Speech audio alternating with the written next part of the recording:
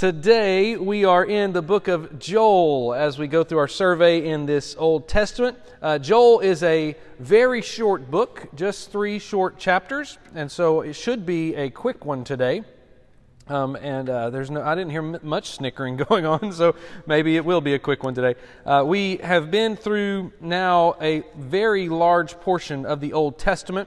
We are in the minor prophets. Joel is one of the minor prophets.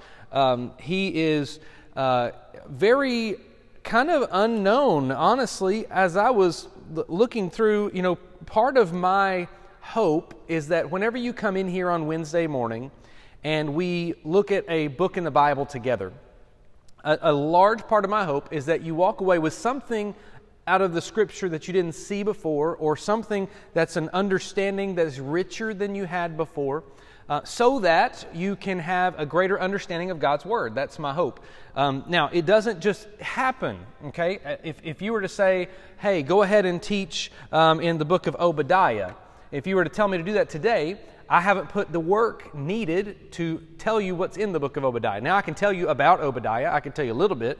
But ultimately, what I mean by that is I have to, in order to show you something that maybe you've never seen before, I have to go find something I've never seen before, right? I've got to put in the extra work to see. I got to know, where is this at? What's this going on? So I won't say I pride myself, but I really do strive to research well. I strive to dig and to find, to understand and cross-reference, and I try my best to timeline things and understand them in a way that is that takes a little bit of work. And so as I was looking in the book of Joel and looking at this person of Joel, each of these minor prophets, we've talked a little bit about the prophet and then a little bit about their prophecy. So here's what I know about the prophet Joel. His name's Joel, and his dad's name is listed right there in the first verse, Pethuel. And so that's all I know about Joel. That's the problem that I'm facing. So I can't tell you how old he was. I can't tell you how long he lived. I can't tell you where he lived. I have some suspicions because of what the text suggests, but I can't tell you. I can't tell you if he moved somewhere. I can't tell you who all of his relatives are.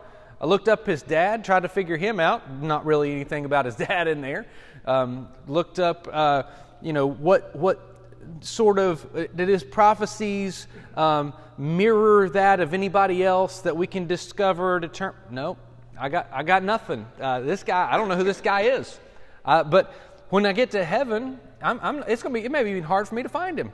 I don't know, because as I was looking through and trying to figure out, I don't know when he prophesied. I don't know when his ministry was. I don't know when. And part of that, I think, as we'll dive into this book, the book of Joel, I think that there's so I believe that God is not accidental. I think God's on purpose. I think he does things very purposeful and very intentional. And I think that the reason maybe he didn't give us the time of Joel or the time in which he ministered or how old he was or any of that stuff, I think because the message of Joel is a lot about the day of the Lord, is what it is. There's some things that are right then, but there are also things that are coming, and it's the day of the Lord. And I think that sometimes in Scripture we need to know that we may not know the time that this book was written, we may not know the time this person lived, but we know that his words, because they're inspired by the Holy Spirit, are true, and we know that we don't know the time that everything's going to come to an end. We don't. I think that there's a really great understanding that we can gather. Now, as I said, so I can't tell you, I don't know any of that. I don't know any of that stuff. Now, I can give you some suggestions. So I'm going to be very careful and tread very lightly here, because these are based out of what I understand and what I see, and a lot of scholars, and here's what's funny to me, a lot of great scholars, a great Schofield, the Schofield Study Bible, he's a really great scholar. I align with almost everything he says, and there's a couple other scholars that are, Schofield's the one that I'm kind of leaning on this today, based on some things he said. Now, sometimes those scholars will do something where they'll say, this guy for sure lived at this time, and you can tell by this one statement he said. And it's like, ugh, I don't know if I'm not going to put all my eggs in that basket and then base all my study of the Lord and His Word on this study that I can't prove, right? So I've got some suggestions out of this. Now, I do know, based out of this, he ministers to the southern kingdom and Judah. So I know that is probably the case.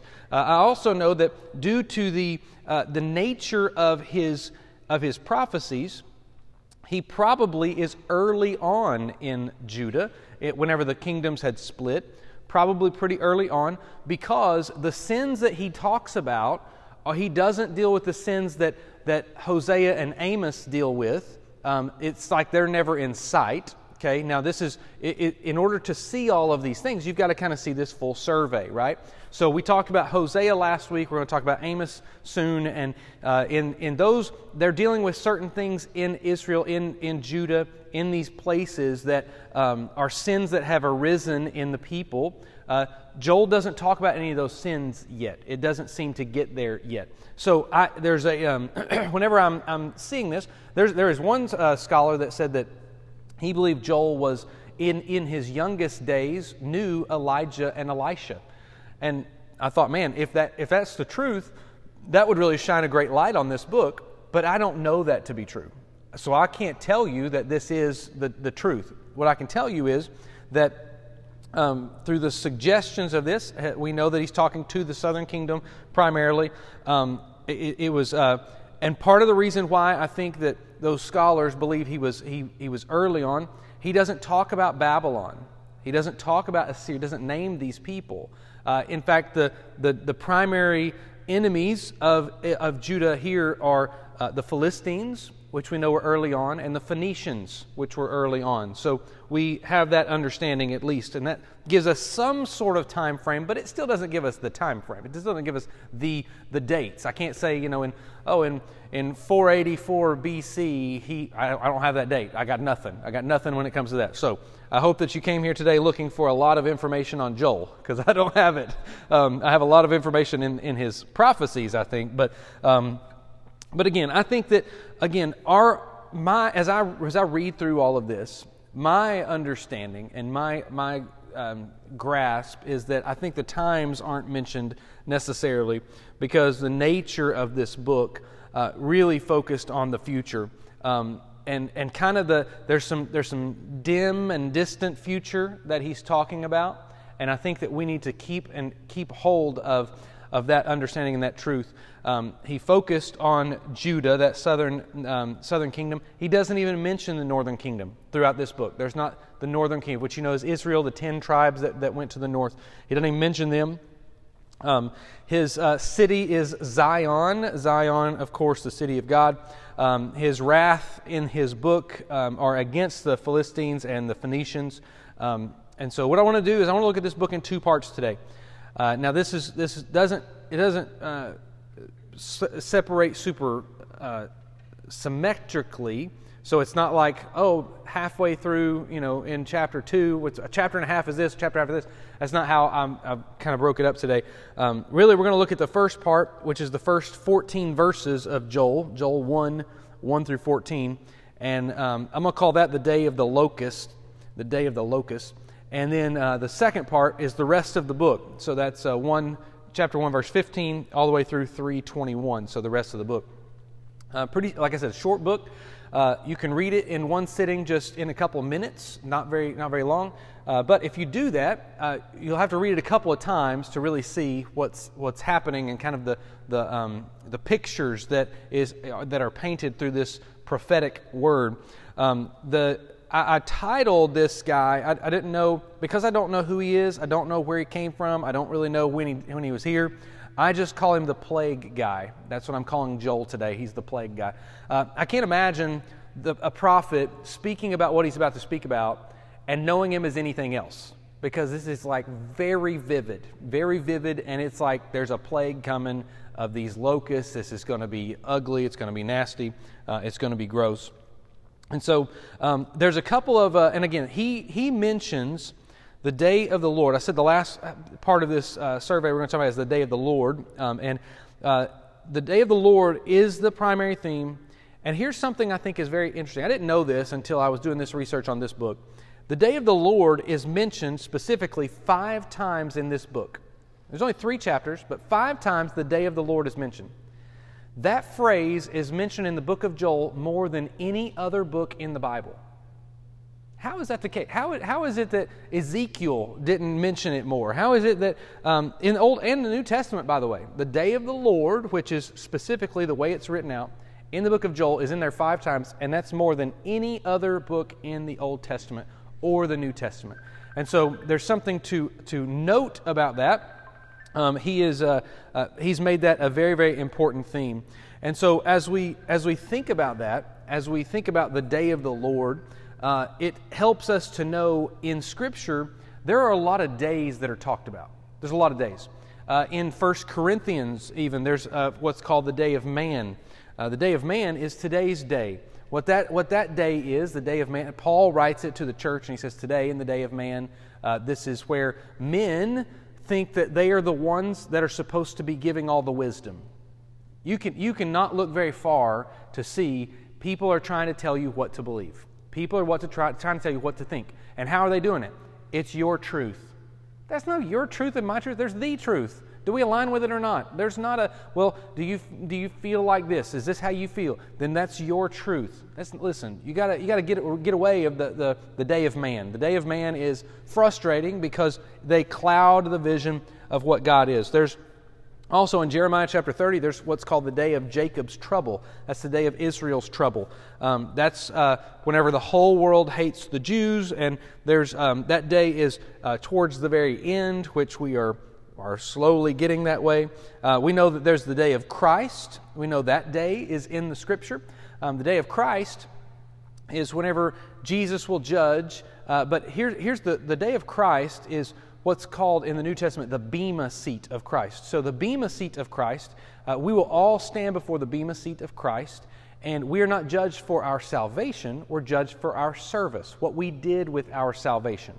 So we're going to stand before Jesus because see, we as the church, we've kind of failed to talk about these different times and periods because we all think on Judgment Day we have to stand before the great white throne judgment. Which, as believers, listen, I don't have to stand before the wrath of God because I've got imputed the righteousness of Jesus in me. So I have to stand before the judgment seat of Christ, where Jesus is going to say to me, He's not going to say, are you saved? He's going to say, what did you do with being saved? What did you do in this life? So there's that day of Christ coming. We're going to stand before that judgment seat of Him. Then there's the day of the Lord.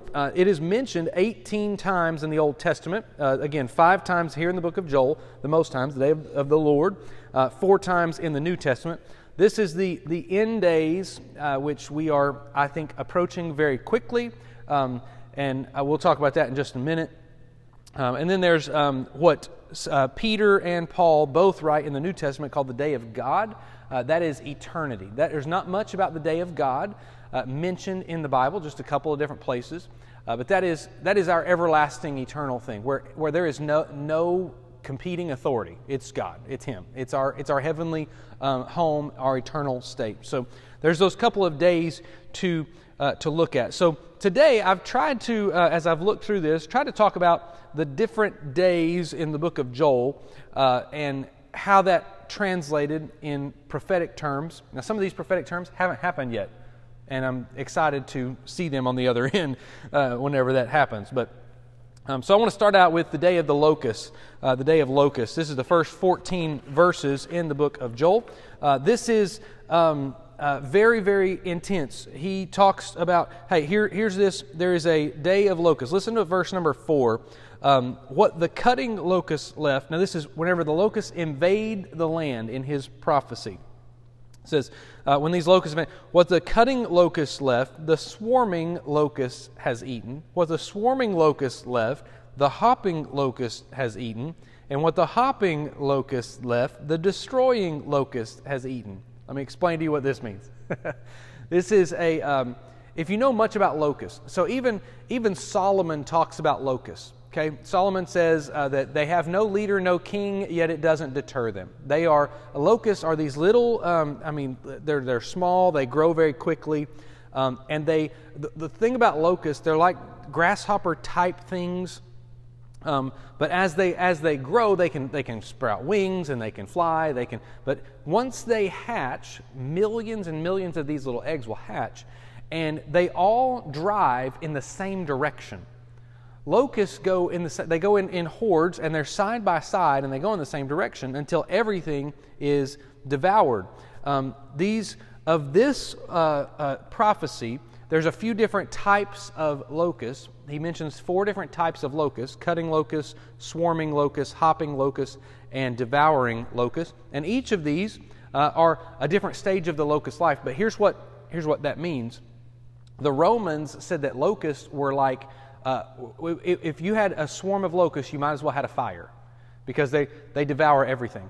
And so what they're saying is, what Joel is saying is, there is an invasion of locusts coming. When they come through, they're going to come through in these 4 waves that are going to be tight together.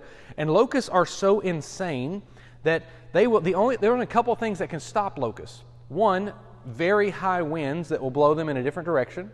And basically, if a nation or a country sees locusts coming down the countryside, they are begging for a wind. They're begging for a wind. There wasn't a lot of rain in the Holy Land in this time, in this season. Not a lot of rain now, and so they were begging for a great wind to come, or that there would be a great rain or some type of water that would slow them down.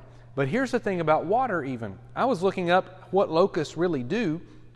And did you know that they will even move into a body of water, and the locusts, if they're on the ground and they're crawling, they will go into the body of water. They'll drown. Their bodies will, after they drown, will float, and the locusts behind them will just come on top of them as a bridge. So I mean, you can imagine, like, the amount of destruction. What they're saying is, these things aren't going to be stopped.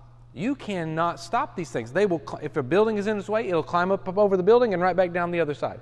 If there's a window open, it climbs into the window, and they keep going the same direction. And they will just annihilate and destroy everything. In fact, they say that by the time you look back, because of the way these things look, after they are gone, it literally looks like you have scorched the earth. So Joel's first few words here, he says, I'm going to give you a picture that is going to be disgusting, ugly, terrible, and you can't stop it. We need to hear this. And then down a couple verses later, he finally mentions that where this is a prophetic word, this is not just about specifically bugs, but in verse number 6, he says, "For a nation has come up against my land, powerful and beyond number. Its teeth are like lion's teeth, and its fangs of a lioness." He talks in verse 6, this is a nation coming against us. This is a war that is coming. This is a people that is going to come and destroy us. And he says, even in verse number 8, a couple verses later, "Lament like a virgin wearing sackcloth for the bridegroom of her youth." What he's saying is, to the people there in Judah, he says, you need to be so broken over this, like a young fiance, this young woman who is waiting for her groom, and her groom dies. Like, not even leaves her or not even abandons her, but dies. Imagine the brokenness. Can you imagine seeing a woman on her wedding day, and before the ceremony starts, someone comes into her bridal chambers and says to her, your groom has just died. Imagine all of the excitement built up to that day and that moment, and then hearing that. Like, how much lamenting is she doing? She's broken forever. I mean, that is a brokenness forever. She's not going to get over that. He tells the people, lament like that. That's what you need to do. And then they call on a fast. So they call for a fast. They say, put on sackcloth, lament, O priests, wail, O ministers of the altar, go in. He says, listen, whether you're a priest, whether you're a regular person, whether you're whoever you are in the nation, we are all called to weep over this. There is destruction. There is going to be a complete tearing of who we are, of our land, of our people. This is going to be harsh. This is going to be bad. And as he calls for this fast, he brings the people to come together. He says, call for a fast and come together, and we are going to cry out to the Lord. And that's how the scene in verse 14, consecrate a fast, call a solemn assembly, gather the elders, all the inhabitants of the land, to the house of the Lord your God, and cry out to the Lord. That is, the first 14 verses there is what the day of the locust looks like. And here, this is where Joel sees this day of locusts that are coming to devour. And then he sees further, another day. He sees in verse 15 where he changes, the tune changes a little bit, and he says, alas for the day of the Lord is near, and as destruction from the Almighty it comes. These next couple of verses, he sees what I consider the land. In the first, from verse 15 down to verse 20, he talks about what will happen with the food of the land, with the storehouses, with the different grain, with the beasts, with the animals that are there in the land. In these 5-6 verses, he says in verse 19, "For you, Lord, I call, for the fire has devoured the pastures of the wilderness. A flame has burned all the trees of the field." He's talking about not only the farmlands, but he's talking about the forests. He's talking about all of this that is happening. The farms are destroyed, the forests are destroyed, and this day of the Lord is coming soon. And honestly, this is a prophecy, right? We can speculate to what this prophecy is, or we can say, I don't know exactly what this prophecy is talking about. I've got two opinions on this prophecy, and honestly, they're both supported through the Scripture, and I don't know which one it is. And you know what? I have just come to the fact that I may not know which one it is. I may not know. Is this the Assyrians? It may be. It may be the Assyrians. Doesn't mention it. And again, Joel doesn't say who it is, because Joel is looking prophetically, and he doesn't know who this people is. I don't think it is the Philistines, because he mentions the Philistines. This is a people he doesn't mention. I think that this sounds like the method of the Assyrians, who would come in and destroy and leave nothing and just be ruthless and terrible and awful. I don't know, though. So after those, chapter 1 wraps up, he talks about seeing this land destroyed. And then he talks about chapter 2, the first 10 verses. Listen, he sees darkness. He says in verse number 1 of chapter number 2, "Blow a trumpet in Zion, sound an alarm on my holy mountain. Let the inhabitants of the land tremble, for the day of the Lord is coming. It is near." And then verse 2, "A day of darkness and gloom, a day of clouds and thick darkness, like the blackness there is spread upon the mountains, a great and powerful people their like has never seen before, nor will ever again after them through the years of all generations." He says there is a destruction coming, a people coming to devour us, and alike that we've never seen before. Now that is described of the Assyrian army in another prophetic term, and so again, I can align those two, but I don't know that. I can make a suggestion and say that's whenever the Assyrians came and officially took over. Now, again, there's world powers that we will see throughout the generations, right? That rise and that fall. Ultimately, what I have taken out of the book of Joel is I didn't just stop reading at chapter 2, verse 3, right? I kept reading. I kept hearing, I kept seeing, because his prophecy didn't end there. His prophecy continued. He sees this great darkness, and again, just like he talked about the chapter before, earlier on in his prophetic view and vision of the locusts devouring the land, right? The locusts cover the land. He's saying this: the darkness covers the land, just like those locusts did, and it's you can't stop darkness. You can't. If clouds come in and blackness comes in, you can't do anything about it. Locusts come in, you pray for a wind or some rain. then the clouds come in. You're like, I didn't pray for this rain. This is not the rain I prayed for. I can't.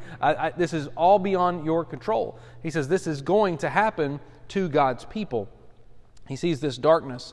And then in verses 11 down, so the first 10 verses talk about this other set that's coming and this other frustration and heaviness that's coming, and how the darkness will devour it and what will kind of happen in that. And then verse 11, this is where he says, the Lord, chapter 2, verse 11, the Lord utters his voice before his army, for his camp is exceedingly great.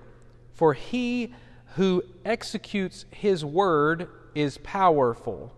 For the day of the Lord is great and very awesome. Who can endure it? You want me to tell you about that one? So I do know about that one because that's found in Revelation. There is a day of the Lord coming that the one who executes the armies of the Lord will come. It says the one who executes his word is powerful. Whenever it talks about in Revelation chapter, I believe 19, where whenever the Lord speaks, his tongue is like a sword, and it is coming forth from his mouth, and it is very powerful and exceedingly great. I just cannot imagine where Joel, his mind has gone, and he's seeing where down through the history, he says the day of the Lord is coming, and his army, this is God's army. The Lord utters his voice before his army. The Lord says, it's time. It's time to go. This is we haven't seen this one yet. This is coming. His army is great. His time is powerful.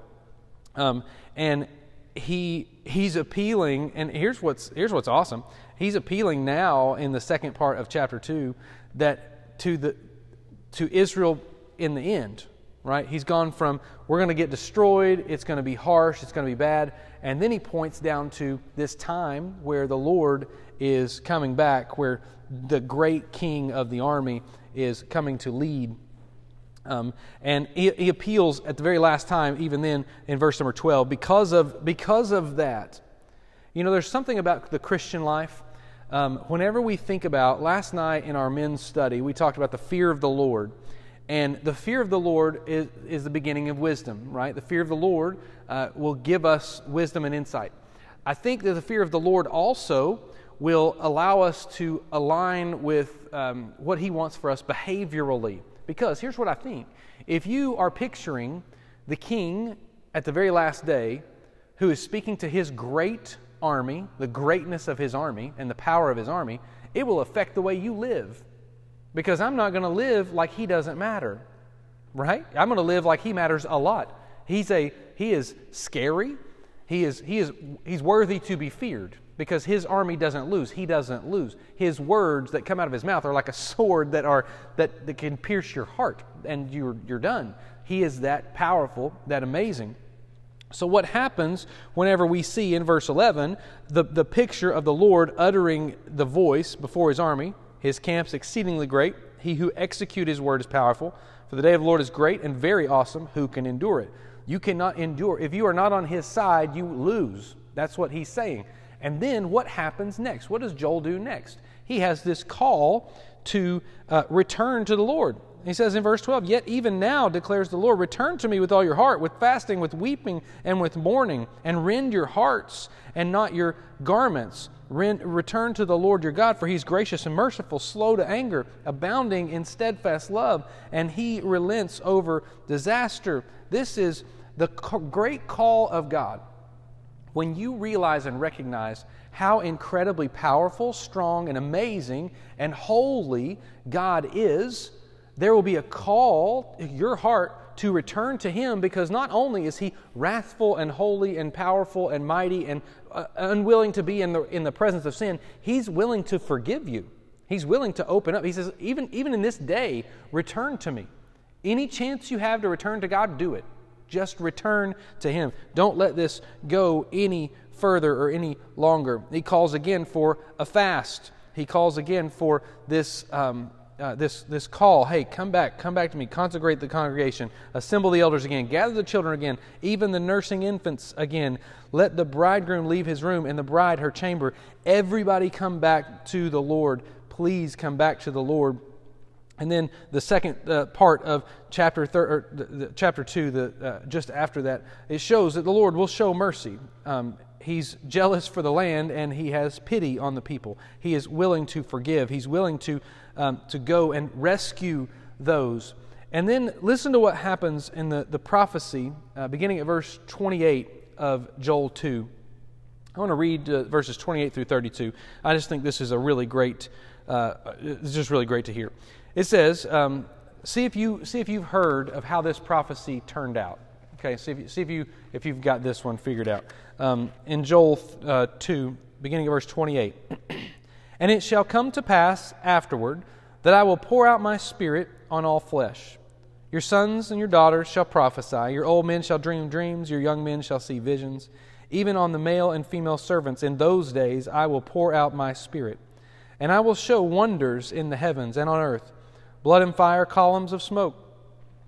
The sun shall be turned to darkness and the moon to blood before the great and awesome day of the Lord comes. And it shall come to pass that everyone who calls on the name of the Lord shall be saved. For in Mount Zion and in Jerusalem there shall be those who escape, as the Lord has said, and among the survivors shall be whom the Lord calls. You know, whenever, which is part of the reason why I know why Peter and Paul and all those guys in the New Testament kept talking about we're in the last days. This is it. We're over. Why? Because of what Joel says here in chapter 2, verse 28 and 29 and 30. He says, there's a day coming where I'll pour out my Spirit on all flesh. The disciples in that room together, and the Spirit comes down as tongues of fire, and they are now prophesying. They are speaking in different languages. They are seeing miracle after miracle after miracle. They have, and listen, the Holy Spirit didn't just pour out on men. It poured out on men and women.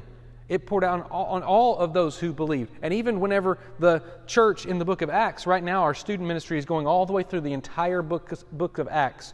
And it's cool to see every Wednesday night they have a different guest speaker that comes in, and we all teach kind of once on a little rotation. And we're going through the book of Acts. And we've come to the point where now the church in Antioch is sending missionaries now. And I realize that through that, can you imagine, I preached a couple weeks ago about the Jerusalem Council. Whenever they got together and they said, hey, what do we do about these Gentiles? The Holy Spirit came on them too.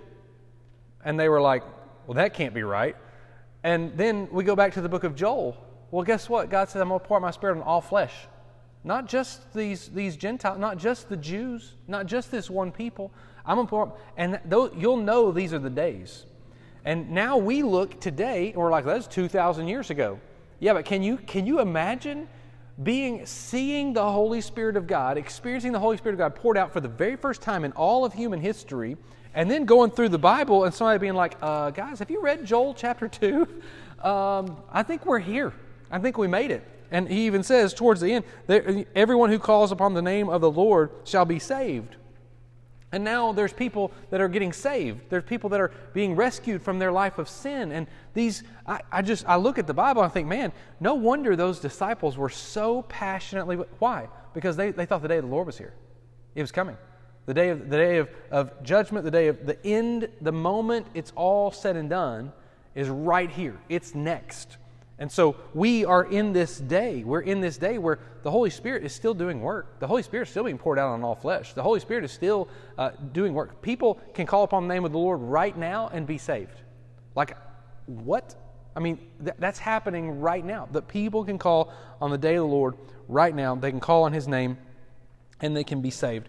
Here's where now Joel makes a shift. And this shift, he looks all the way down through, I personally think in the way that this book is written out and these prophecies are written out, there's a kind of a 3-step thing here. I think there was the day that was pretty close to them. I think there was a day that was a little bit distant from them. And then I think there was this one, chapter 3, that's the day that's a long way off.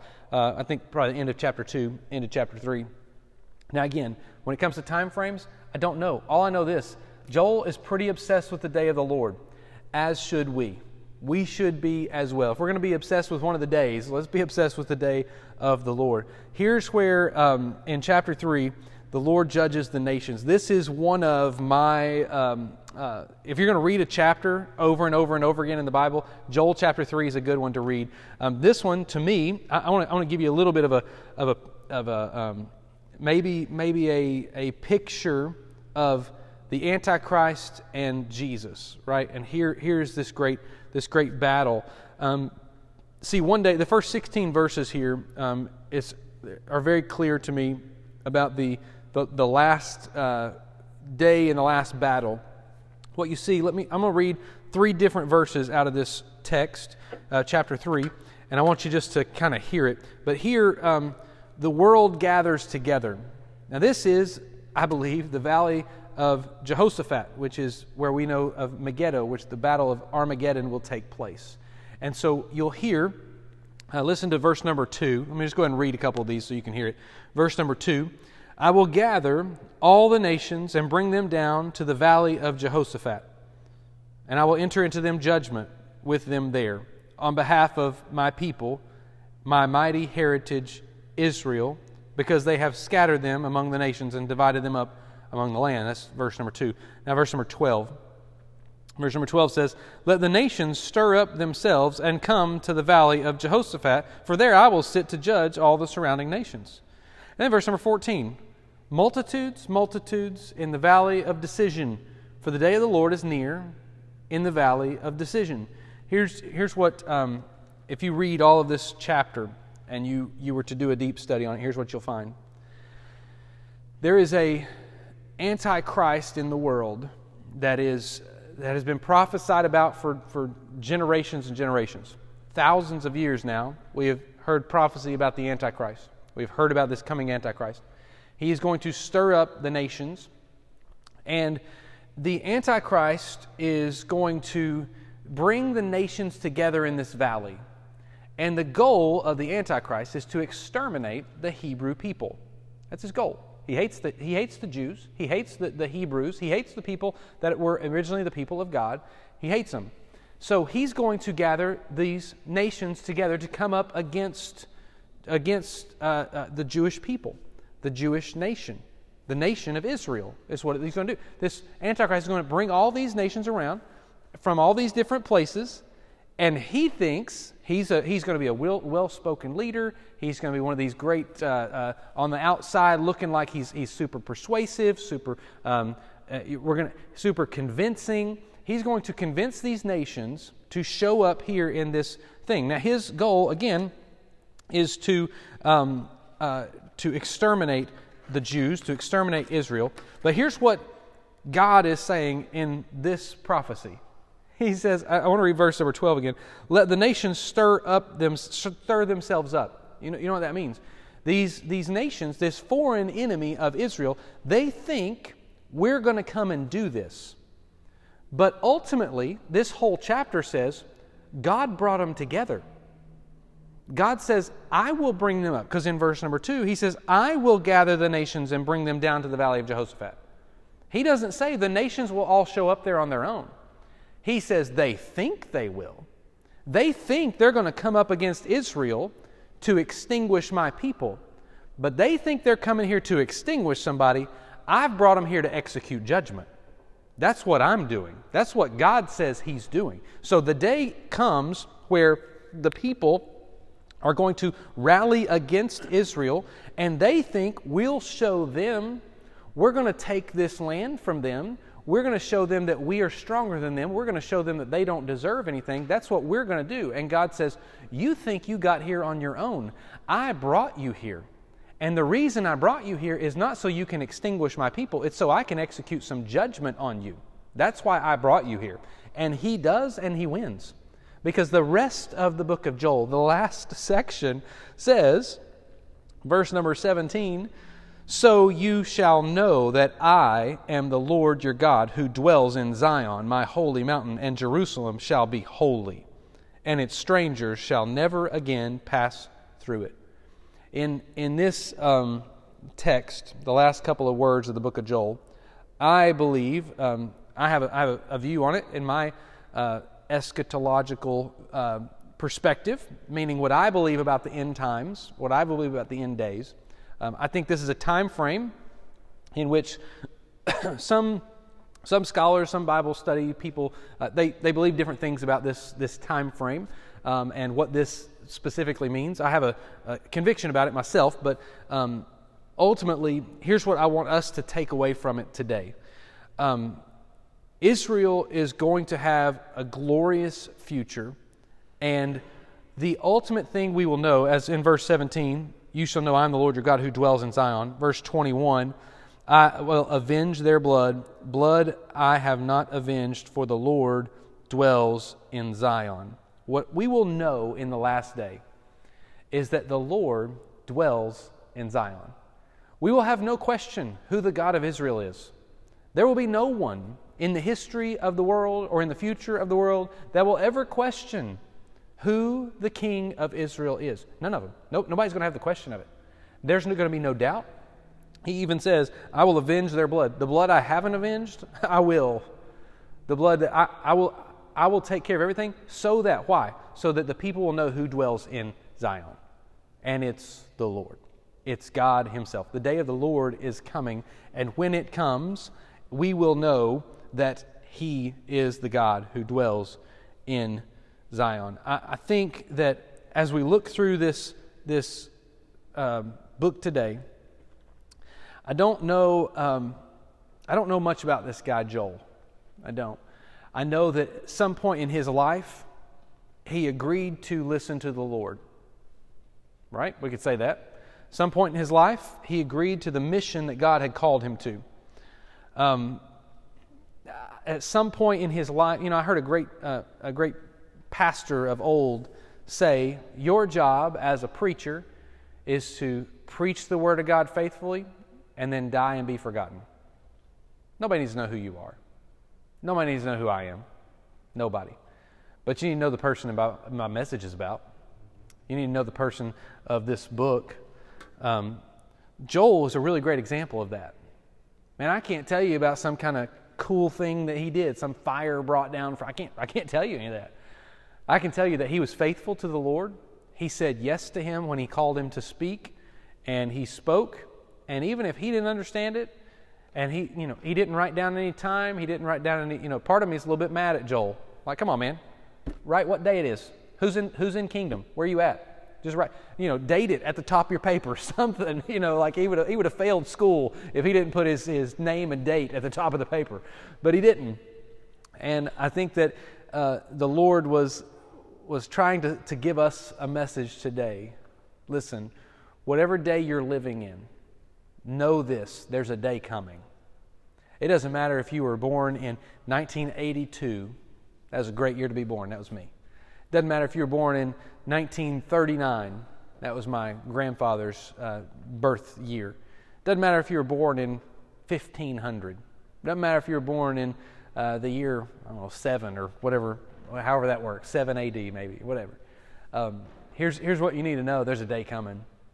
And that day coming, we're going to know who's king and who dwells in Zion, who dwells in that great holy city. I do think it's important to note in verse number 17, he says, who dwells in Zion, my holy mountain, and Jerusalem shall be holy. Jerusalem, when Jerusalem is holy, is when it's there's no sin in Jerusalem. It's a holy place. It's set apart for God's purposes. That gives me a little inclination, by the way, as to my view of the end times and when this takes place. When Jerusalem is really, truly holy, we'll be in this I'm not even going to say, because it could be controversial, so I'm not going to say it. But here's all we need to know. God is going to rescue and avenge Israel. He's going to. There is no, I don't know a better week to say that for us. But I also know this: it may not be tomorrow, it may not be next week, but according to God's timeline, it's already happened. It's in the past because He's already written it out. He's already said the day of the Lord in God's mind, on His timetable, because He said it, it's so true, it's as if we can look back and see it. You know how we can say, well, what's going to happen in this ball game or this experience we're about to go into? Well, I think this is going to happen, this is going to happen, this is going to happen. And if it happened exactly that way, we can't say it's 100% true until after it happened, right? We can say, well, we can guess the score of the UT football game. We can say it's going to be 38-35. That's what we can say. And if the score is 38-35 after Saturday, we can say that is a true statement. God is saying these things as if they are so true. He's already written them down, and they've already been proven. He says, listen, the day is coming. The day of the Lord is coming. What we need to do is prepare our hearts. Every time, by the way, it talked about the day of the Lord, and then He addressed the people, He always said, consecrate yourselves.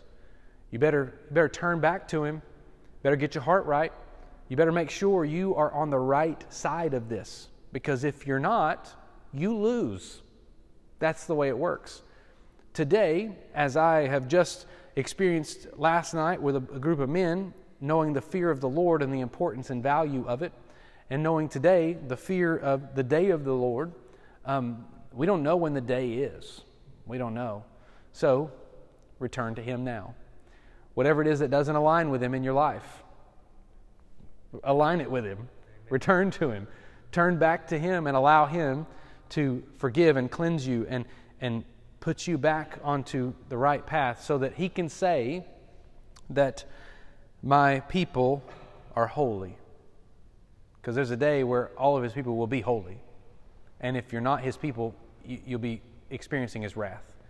I hope that the book of Joel, these 3 short little chapters, may have encouraged you today, may have challenged you today, and maybe have given you a little more insight into what it is that the Lord wants from us. Let's pray this morning.